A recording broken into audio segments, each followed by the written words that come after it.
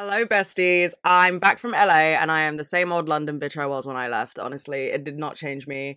I really thought I was going to come back Gwyneth Paltrow. Like, I can't even lie to you. I was like, damn, I'm going to be on my LA shit. But that place is just not really for me. And, like, no disrespect to anyone that lives there. I'm sure you can drive and I'm sure you have an amazing time being a Los Angeles girly. I cannot drive. And let me explain this properly because I feel like when I say to people I cannot drive, they just think I don't have my license. I do not know the first thing about driving a car. My parents don't drive.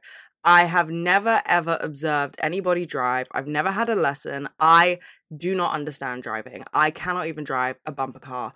I can't even play Mario Kart properly and win. So yeah, driving, not for me, not on my list of things to do. And I've never really had the need to do it because I'm from London and you do not need to drive here. Like people who have cars in London, I'm like, wow, okay, you're in a different tax bracket to me because I'm not paying parking fees. No way. And the tube is like £1.55. I'm not buying a car. I don't even know how expensive cars are, but I'm assuming a lot. Anyway, so yeah, I can't drive. And so I went to LA and yeah, I spent a lot of money on Uber. I will say though, it's so easy to be healthy there, and I love that. Like, I love that culture so much. Like, Air One, even though it is extraordinarily overpriced, is my idea of heaven. Like, I loved Air One, and that was literally all I wanted to see in LA. Did I book a flight to LA to go to Air One? Yes. Yes, I did. But I'm also really proud of myself because I went on this holiday and I didn't work out once. Not once, because every single holiday that I go on, I'm like, okay, where's the nearest workout studio? What workouts am I going to do? And obviously, I love working out, and that's why I work out now. Like, I don't work out for any other reason other than I love it. It makes me feel good. It makes me feel mentally healthy. Like, I just love it so much. But I went on this trip and I was like, I know that traveling is a bit of a trigger for me because I don't really have control over what foods I can eat. And I just wanted to go on this holiday to enjoy myself, and I wanted to eat In and Out, and I wanted to go to Chick-fil-A, and I wanted to eat all the American candy and like not feel guilty about it. So it really was a test to myself. And I did it. I didn't work out once. I didn't feel guilty about anything I ate. I had like 4 breakfast tacos from Home State, which I absolutely loved. And I was just like free. And it felt really, really good. And I'm really, really proud of myself for that. So yeah, I mean, I don't think I had a salad once. Because I mean, In and Out, like I had to. It's only on the West Coast, right? Or like just in California? I'm not too sure. But I was like, fuck it. Get me that animal style fries and a burger meal. I'm here for it. And I had it. And I was like, damn, Mary, we've come so far. No tears, no nothing. We've come so far. So yeah, I will also say that with LA, this is something that I've said to everyone who's asked me, like, how did you find LA? My first response is, I was unprepared for the level of homelessness that is in LA. And it is really, really sad. Like, I live in London, so I see homelessness all the time. And obviously, it's always sad. It never is not sad. Like, I don't think you can ever become numb to it. But to be in LA and like see the Hollywood sign and then just look to the other side of you and see like a million tents is really like soul sucking and heartbreaking. It's really, really sad. Like I just didn't know that LA was like that at all. And I've heard that San Francisco is worse, and I can't even imagine how you can be worse than LA. But I was outside my hotel one night and I had taken an edible and it hadn't kicked in yet. But I'd taken an edible and then I went outside and the edible started to kick in just as this homeless guy came up to me.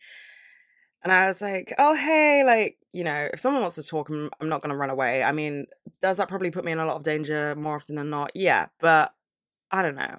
Something in me was just like, just talk to this guy. Like, he just wants someone to talk to. And so I spent an hour speaking with him, and he was just like talking about living in LA and how he's lived there his whole life. And like now he has no house and he's really struggling with like no health insurance and things like that. And it just completely shattered my heart and kind of made the whole trip go through a different lens. Because I think my idea of LA was like bright lights and money and, Hollywood signs and stars and influencers and everyone's living an amazing life. And it's just really not like that. I'd say the majority of people in LA are homeless, which is absolutely awful and shouldn't be allowed and is like completely inhumane. And I just kept thinking like Silicon Valley and the Hollywood Hills and all these places in LA where the elite live and like the 1% live with the most money in the world, and they will never ever spend the amount of money in their bank account in their lifetime compared to the amount of people who are just trying to get through every day with no roof over their head is inhumane.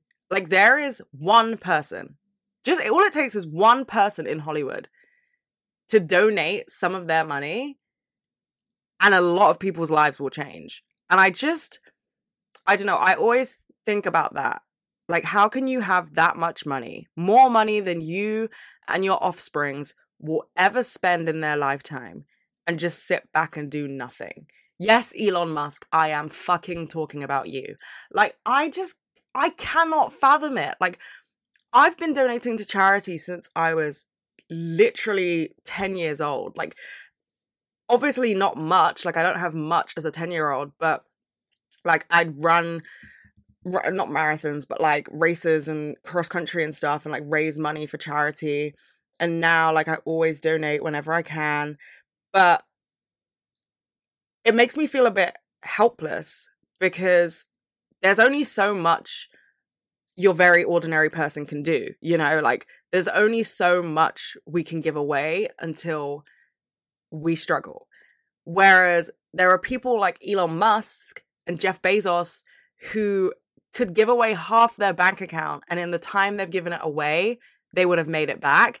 And they just sit back, and it just fucking irritates me. Like, it makes me so sad.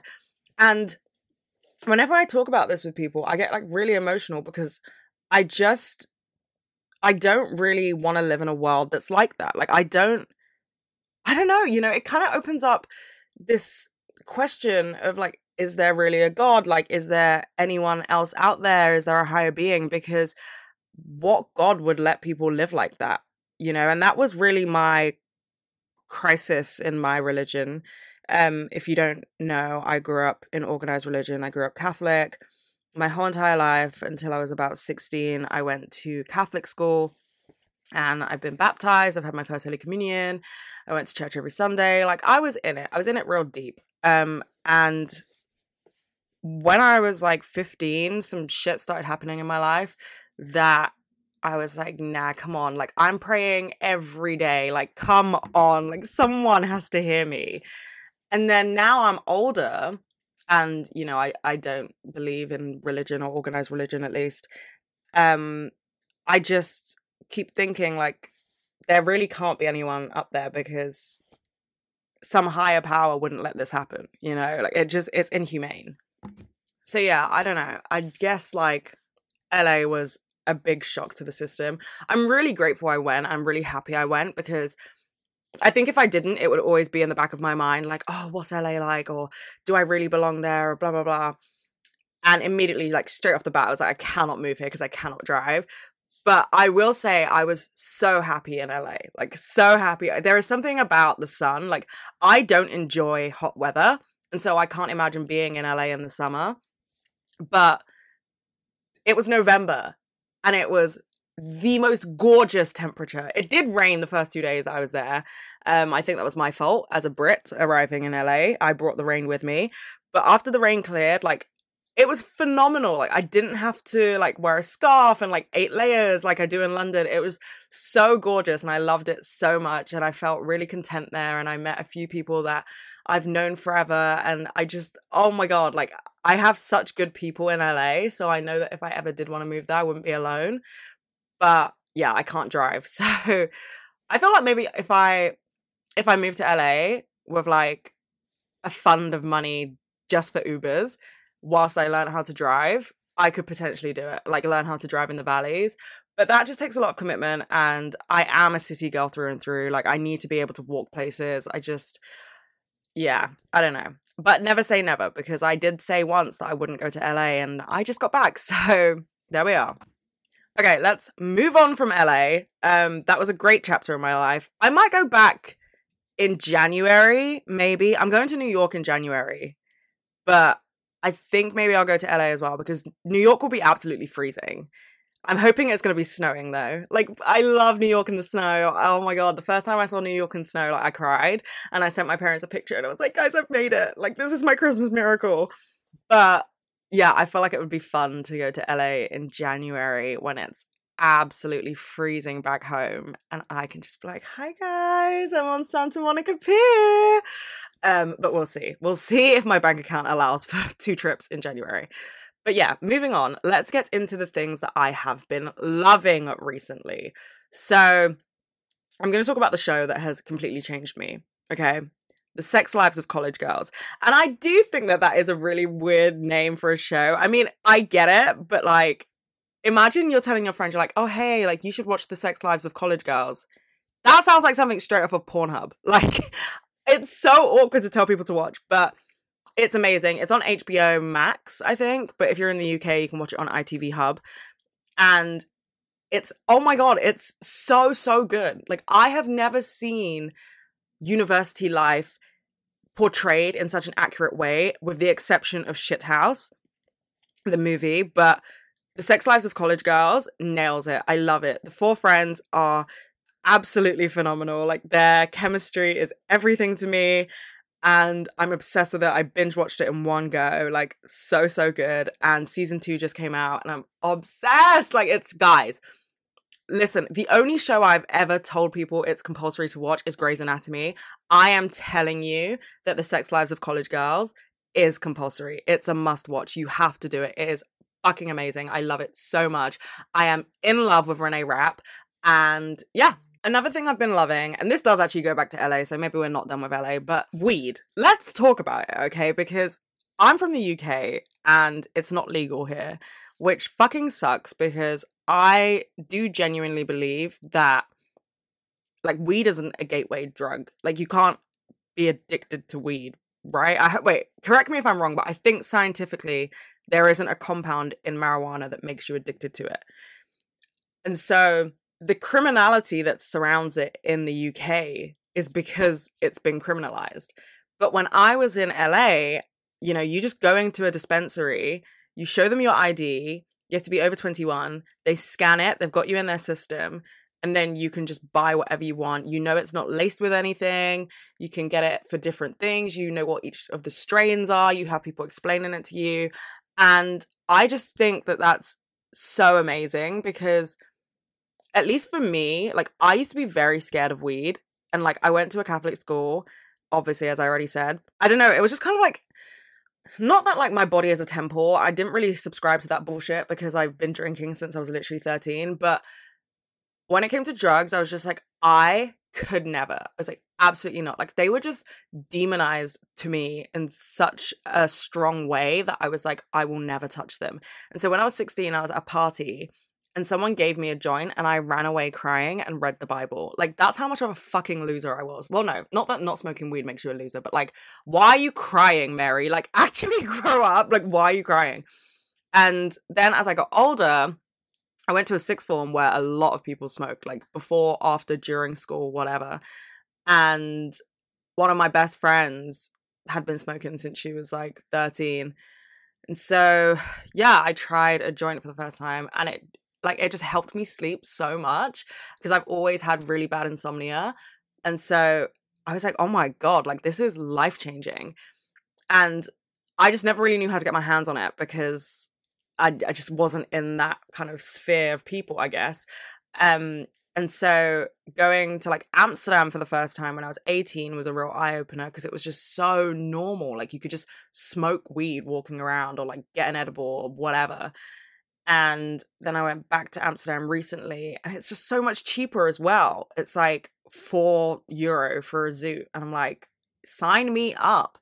So yeah, I went to California and I went to the dispensaries there and I just love the attitude towards weed there because, I mean, it's been scientifically proven to help people in a multitude of ways, whether it's chronic pain or anxiety or sleeping issues. Like, I think it's such a good thing. And also, like, it's from the earth, you know? Because another thing I've been thinking about recently is like microdosing mushrooms, but that's also like not legal here. Probably have to go to Canada or something. But You know, it's of the fucking earth and it has such good benefits. So, like, why don't we just legalize it, you know? And technically, weed is legal in the UK, but you have to get it privately and you have to be prescribed it.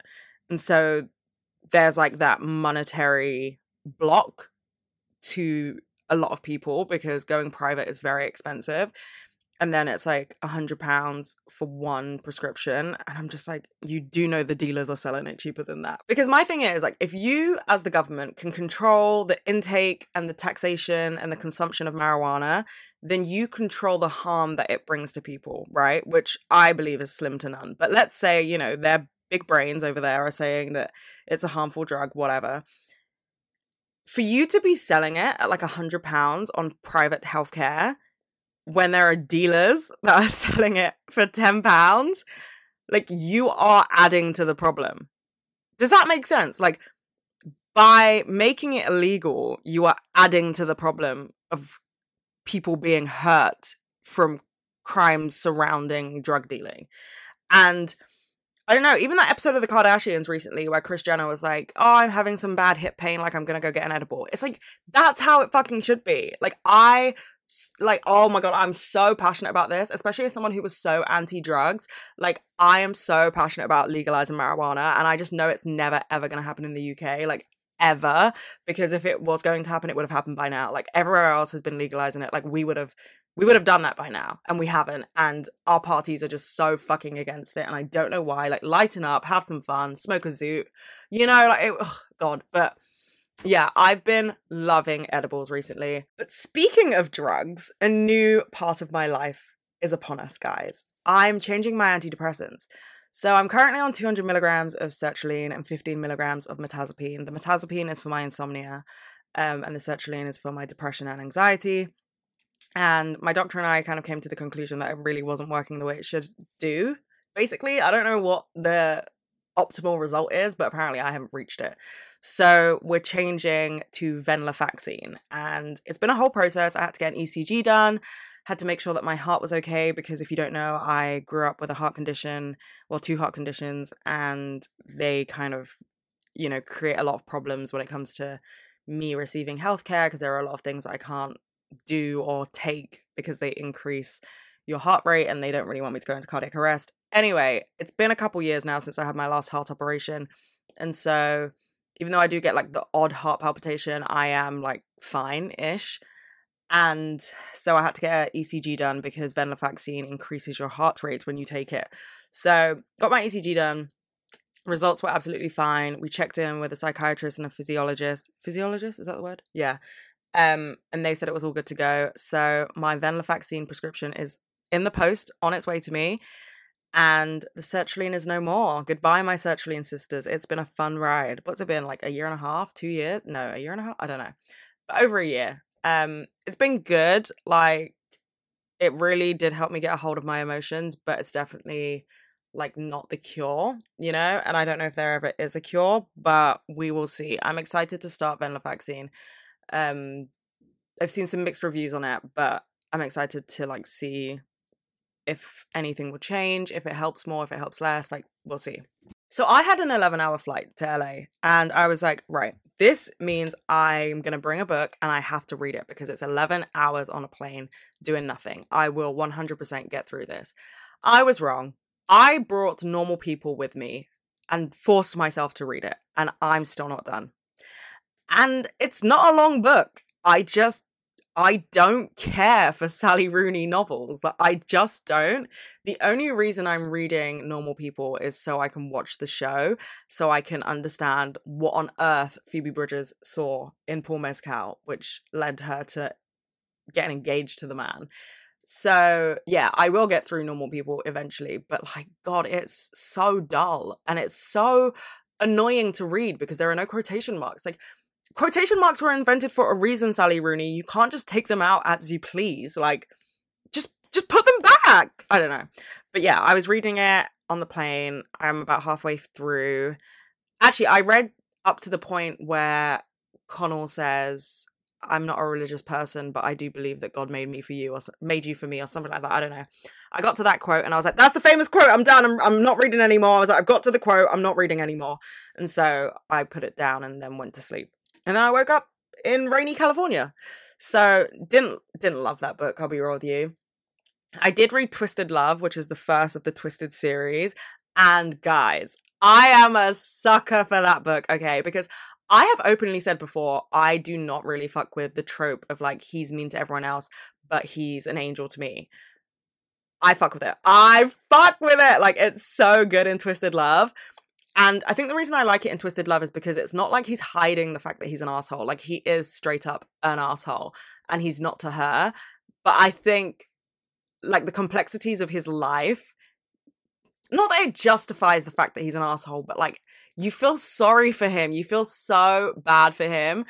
And you end up rooting for the bad guy, like quote unquote, the bad guy.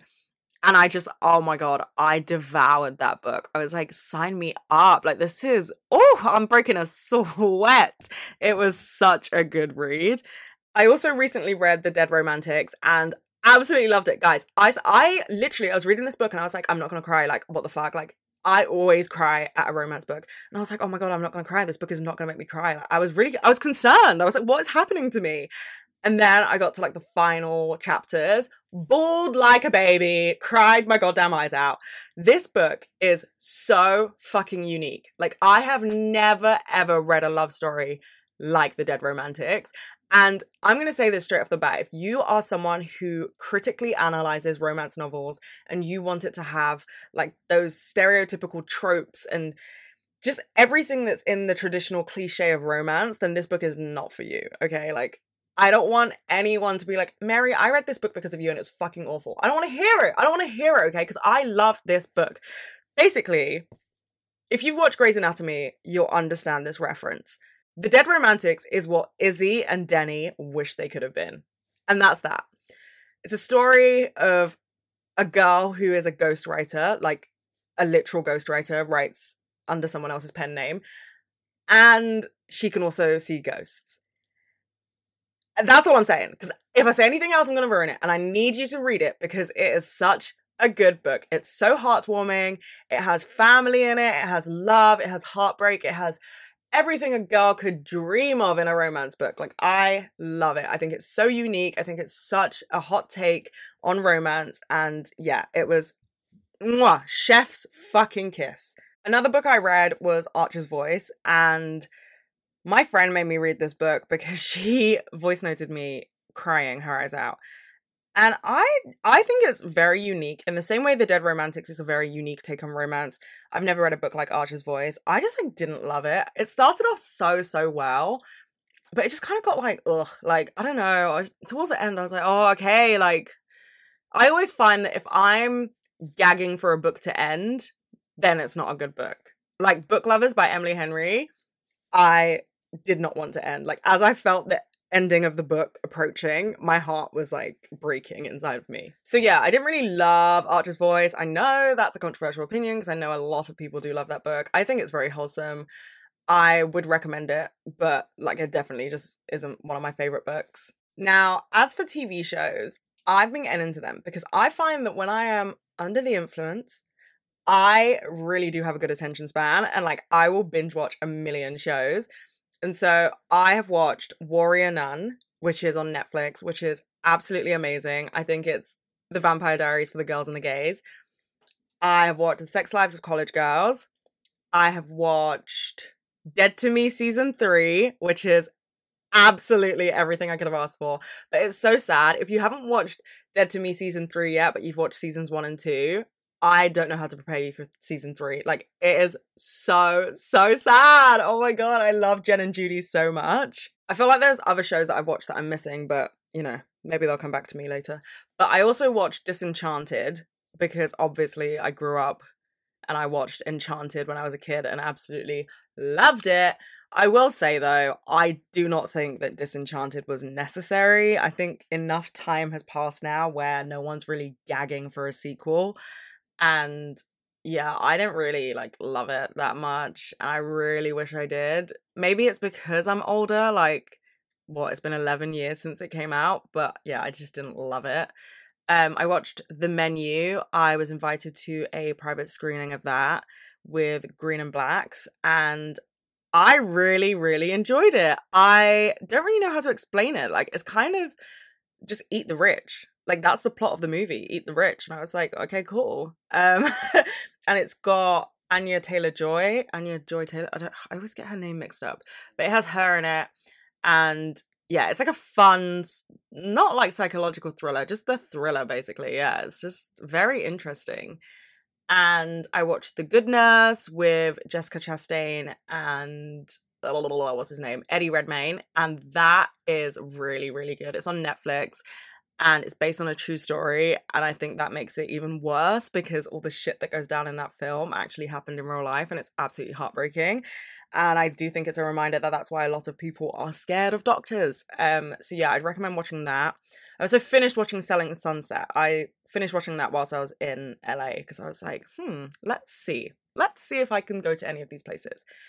Actually, oh my god, I'm so fucking stupid. How could I forget? I went to the Beechwood Cafe.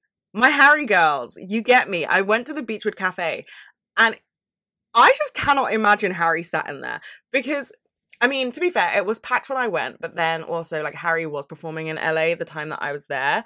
So I thought maybe it was just filled with a lot of out of state people going there for Harry Styles. But I just can't really imagine him sat in there. And there's a sign inside that says smoking area, like inside. And I was like, can you smoke in here? Like, what is going on?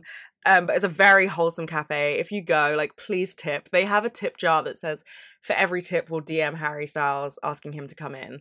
And yeah, it's just, I can only imagine how many people come in as tourists or like Harry fans and like don't buy anything and just like take pictures and stuff. And so I dragged my dad with me to go and he got a vanilla latte and I got pumpkin spice latte and we tipped and it's just so wholesome in there and so cute.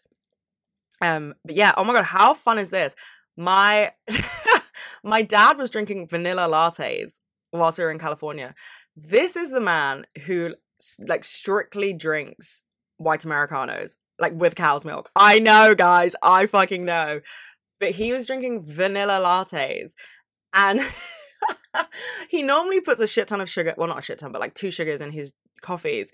But so many of the coffee places we went to, like, didn't have sugar on display in the way we do in the UK. Like, in the UK, you just kind of like walk away from the coffee stand to another stand and it's got sugar and stirrers and lids and stuff like that. But in LA, everything seemed to be behind the counter. And my dad was just like, fuck it, I'll get a vanilla latte. And we got one from Alfred's. And he was like, oh my god, this is so good. And so then he just had vanilla lattes everywhere we went. And I was like, oh my god, look at you, Dad. Also, we went to Earth Cafe. No, we didn't go to Earth Cafe. We went to Cafe Gratitude, which is a completely plant-based restaurant. And all the menu is in affirmations. So you literally have to order your food and be like, I am beautiful. And then they bring it over and they're like, you are beautiful. And I was like, bitch, I'm British and insecure. Like, please don't do this.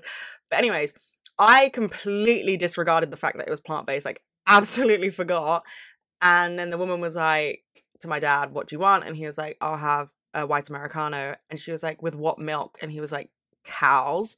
And she was like, which one was that? He was like, cow's milk, like real milk. And I was like, I'm going to kill myself. Like, this is so embarrassing. And then I was like dairy milk. And she was like, yeah, no, we don't do that. And I was like, whoa, hello? So he got oat milk, which he does not like. But yeah, I thought that was so funny. In LA, like most places are vegan. I thought it was just a stereotype. Like, you guys really are out here doing that, and good for you. Also, talking of my dad in California, can we just take a fucking minute? We were in Soho House in West Hollywood, and our Uber driver told us that that's where you see all the celebrities rather than the Soho House in downtown LA. And so since we were already in the area, we were like, okay, let's go to Soho House, West Hollywood. We went in there. Obviously, my dad's like, okay, fuck it up. We're going to see Jennifer Aniston. We're going to see Brad Pitt. We're going to see George Clooney. Like, we're going to see the big guys.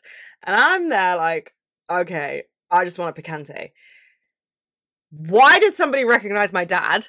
I was like, hang on a minute, hang on a damn second, this one's not really adding up. Because I literally, as soon as it happened, I was like, I'm never going to hear the end of this. So there was a film director at Soho House and he came up to me and my dad and he was like, hey, like, I'm sorry if this sounds weird. Like, I just had to ask, like, and then he basically said my dad's job. And my dad was like, oh my God, yeah. And then they just had this moment. And I was just sat there like, bitch, what? Like, what is going on right now? And this happened to my dad in Whole Foods once as well. Like Whole Foods in High Street Ken in London. I was checking out and someone was like, oh my God, I know you. And I was like, what is actually going on here? I was like, Keith, what double life are you living? Okay. Because this is unacceptable. I'm the star of the show, not you. But no, bless my dad. But yeah. So anyway, that's a quick catch up on my life recently. Something I actually wanted to talk about was dating and like being single and not being single in your 20s, etc., etc. Because I am 24 and I've never been in a relationship and I'm absolutely fine with that. But I think there is a real pressure when you start approaching your mid 20s where it's like, well, why are you single? Like, why haven't you been in a relationship? And it's kind of like flipped on its head. Because when I was younger, it was always like, yeah, well, you're so young. And now it's kind of like, well, what's wrong with you? And I don't really like that take because everyone has their reasons for being single. Everyone has their reasons for being in a relationship. Like, it is what it is. But I think with me, I spent so much of my life, like to date, in an all-girls school. And then I had sixth form, which was mixed, but I had my A-levels. But also, that being like the first time I was in a, mixed gendered environment as a fully formed teenager, my hormones just kind of like flew all over the place and I just got like way too excited. And I didn't really like give myself time to like figure things out, you know? And so I just kind of like jumped into all these situationships. Definitely not relationships. Like I have never ever been in a relationship, but like jumped into all these like situationships and like hooking up with people and like the whole hookup culture thing. And then I went to uni and that was when I really like tried to figure out like what I want from a relationship. And I was never in one, like still. But, up until 18, there really wasn't the opportunity or the reason for me to be in a relationship. And so that just means that I've had like 6 years to figure myself out, which isn't a long time. Like 6 years is not a long time to find the right person, find out what you want, what you like. Like that's not a lot of time. And honestly, like I was having this conversation with a friend and she was like, I just know that like your first heartbreak is going to kill you. Like it's going to break you. And I know that as well. Like it's no secret. Like I wear my heart on my sleeve. I have so many emotions. I feel things so deeply.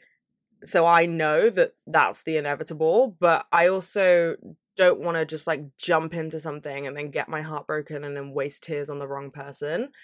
And, it is what it is. I mean, I've grown up in a household where my parents have been married my entire life and their wedding picture looks at me every single morning. Like, I just kind of, I don't know, I've always just been surrounded by the idea that you should just kind of see what happens, like, see what falls into place, as opposed to, like, serial dating. Because I just don't really think that would work for me. I think I would get way too attached. Like, I know people who jump from relationship to relationship and like good for them. If that works for them, that works for them. I just know it doesn't work for me. And I haven't tried it, but I just know that it won't work for me because I don't know. I just feel like I go full in. Like I will give you my absolutely everything. I do this with friendships. Like if I say that you're one of my best friends, like you have my whole heart. I will do anything for you. I will jump in front of a moving train. Like I will do absolutely everything for you.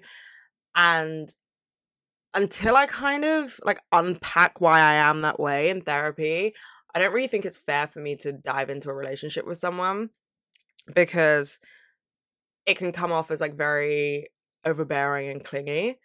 And I would never want to scare anyone away. So yeah, I've just kind of been vibing and like seeing what's out there.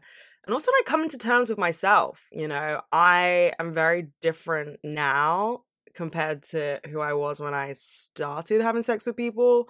So, you have to figure out what you've liked, what changed, what didn't change, like all these things about yourself.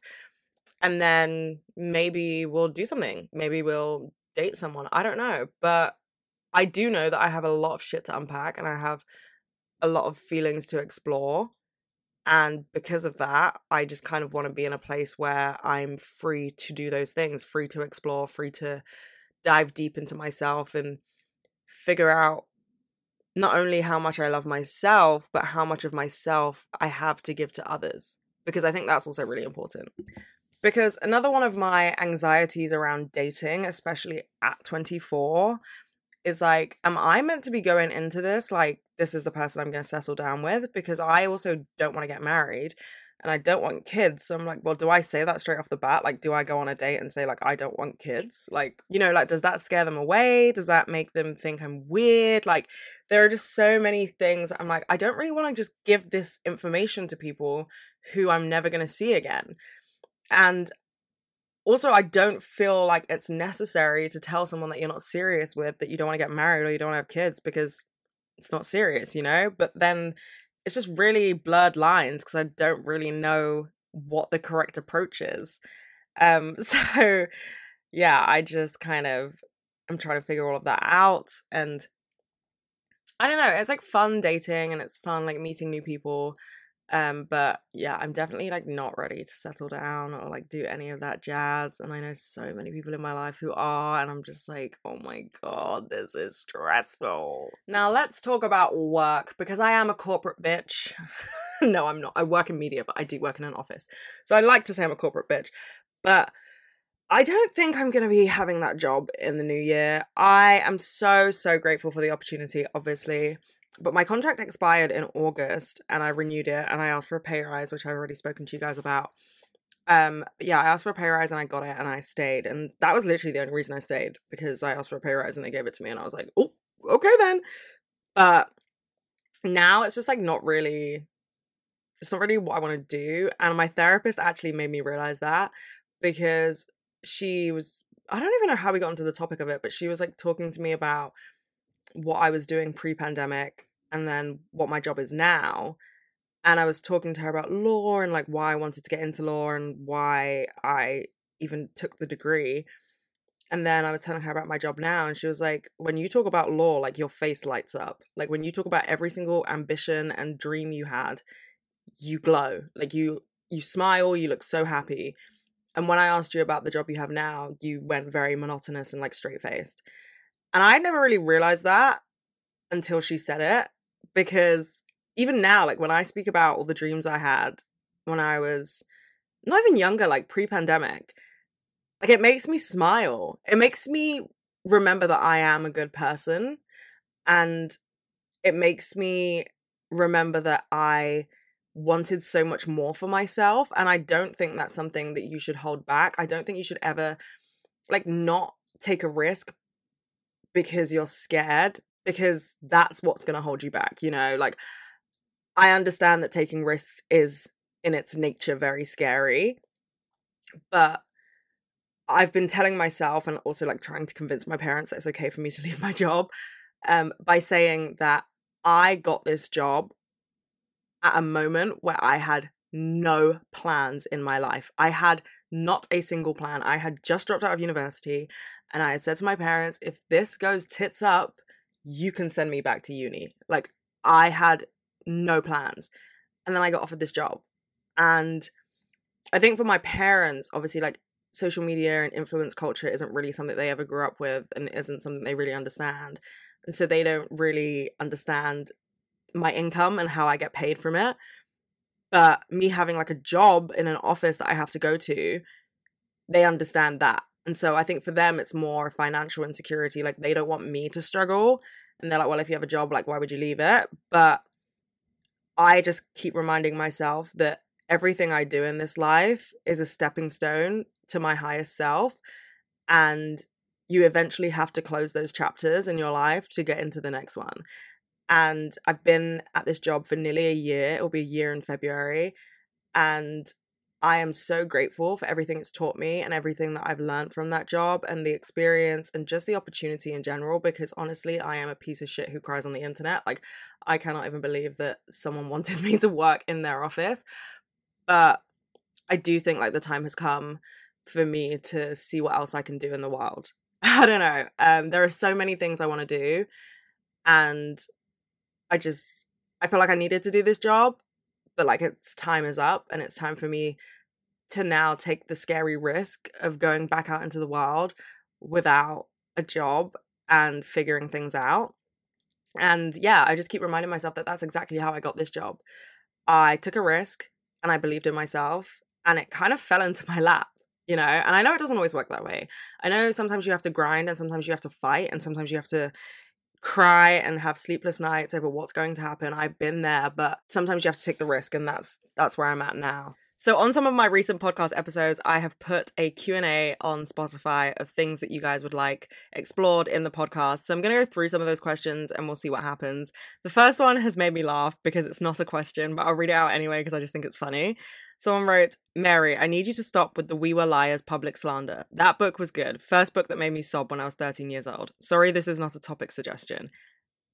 I hate that book. I hate it so much, and my public slander will continue because I will never forget where I was when I read it. I was on the way to Bristol, and I normally read really fast, and my dad was like to me, Mary, that book is tiny. Why are you still reading it? And he was like, I can tell that you don't like it. And I was like, yeah, I don't like it, but I have to finish it. And ever since, I've just been like traumatized by that book. I do not like it at all. The next question is career over relationship or relationship over career? I would say career over relationship right now for me. I think it's a very personal decision. And I know that when things are serious in relationships or people are married or whatever, those questions become a lot more pressing. And it's like, well, I need to move for my job. Like, are you going to move with me? Are we going to do long distance? So those factors obviously do not apply to me. But right now, I think career over relationship. Okay, next someone says spirituality, sexuality, your teenage years a bit more in depth, but only if you're comfortable, of course. Love the pod, Mary. Well, thank you. I love you. And let's get into it. So, spirituality, as I've already mentioned a multitude of times, I grew up Catholic and didn't really think of anything else. Like, didn't really know about crystals or like any other religions or astrology. And I always knew about astrology, but not to the same extent that I do now. But yeah, Catholicism was my life.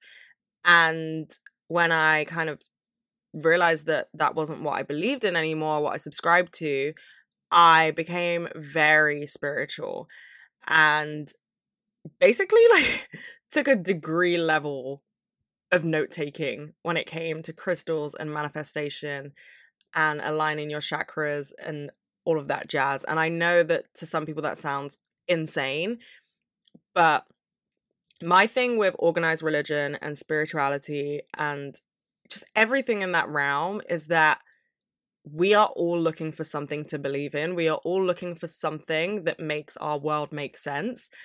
And so when I got into manifestation and spirituality, it was more so that I was in such a dark place and just needed to believe that things were going to be okay.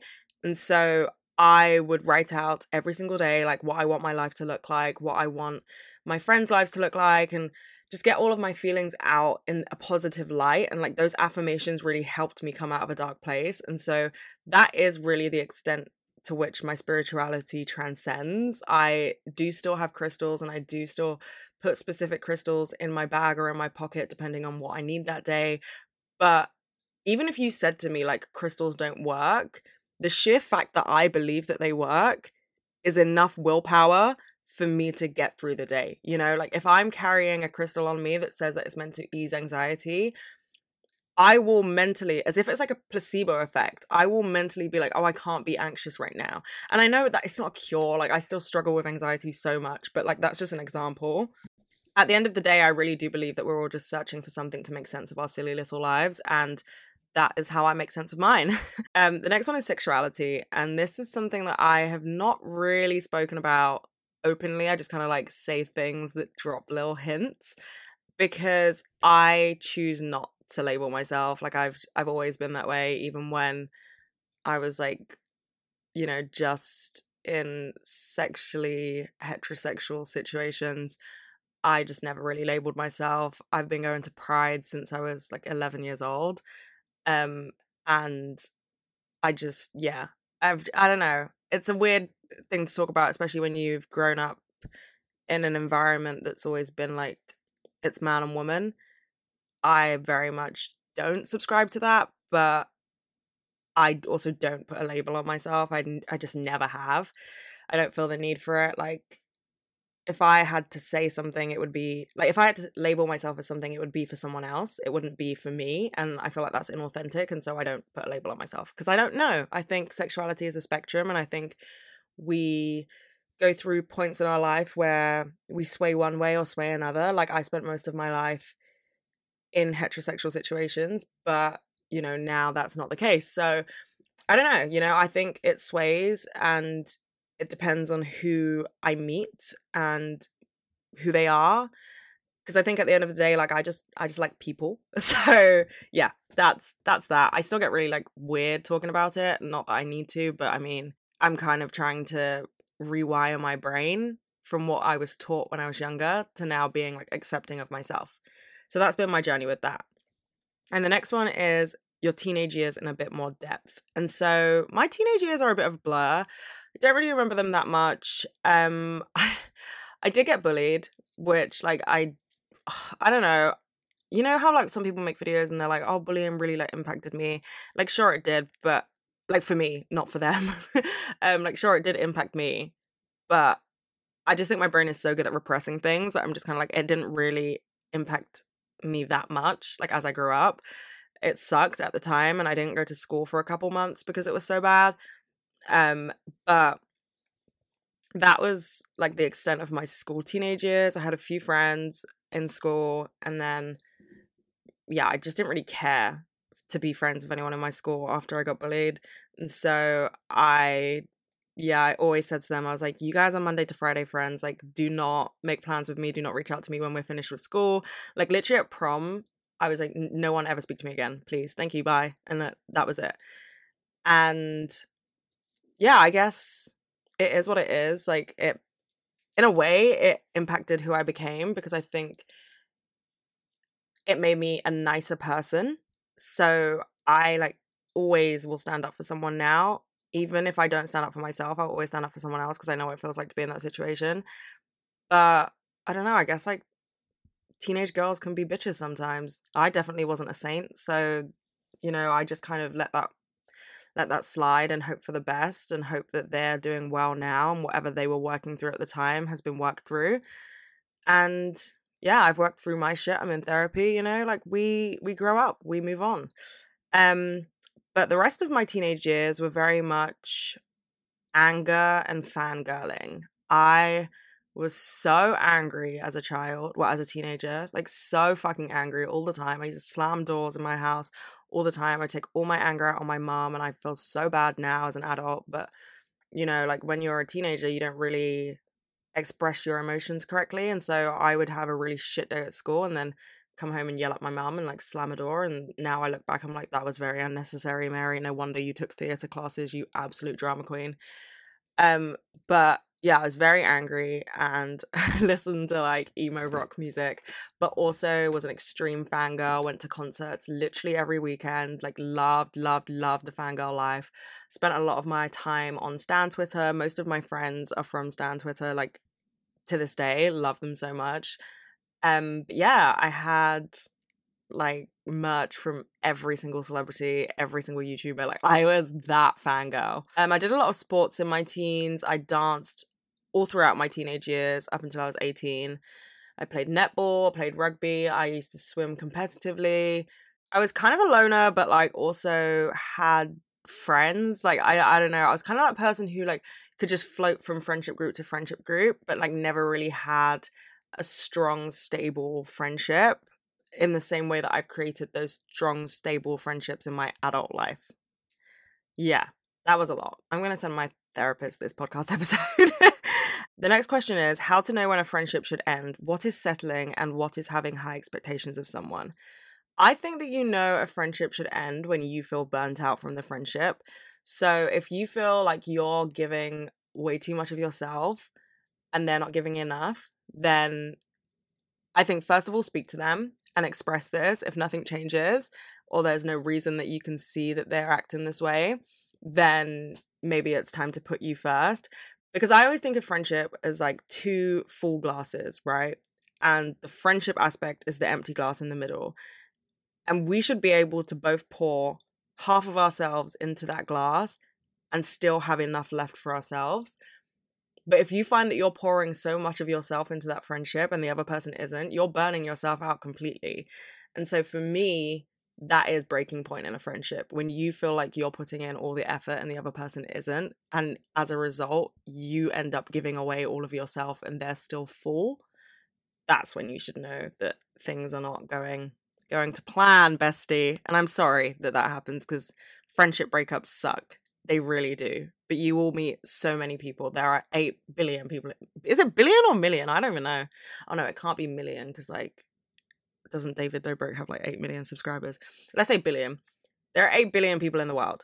You will find someone who will meet you halfway, and that's what's important. Okay, the next one, which I've kind of touched on already, but I like the question at the end of this. The next question is, dating and why, as a person who has been single their whole life, remains single despite having opportunities or had opportunities to date. What is it about love and relationships that might scare you? I will say, I don't think I have had many opportunities to date people, because I don't really hang out with that many people who would like potentially be a dating person. I think for a lot of my life, the reason I was scared of dating is because I didn't believe that I was worthy of anyone's love. And so I just like would block it all off before it could get serious, because I was like, well, you can't physically love me. Like, I couldn't comprehend the fact that somebody else could love me. And so I'd be like, well, why would I do this then if like you're never going to love me?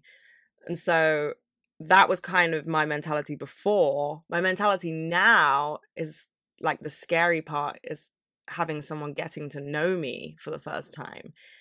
And, you know, every year of my life, there is a new chapter added to the story that I then have to tell someone. And that terrifies me a little bit. Okay, the next question is your mental state and how you got diagnosed. So my mental state now is like, okay, I've had a tough couple of days, but I'm doing okay now. I got diagnosed because I reached breaking point.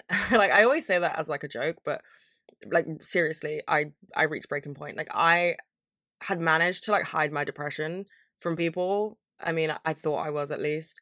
And then it got to a point where I just like couldn't leave my room, and like my parents would open my bedroom door and I'd be like on the floor crying for no reason.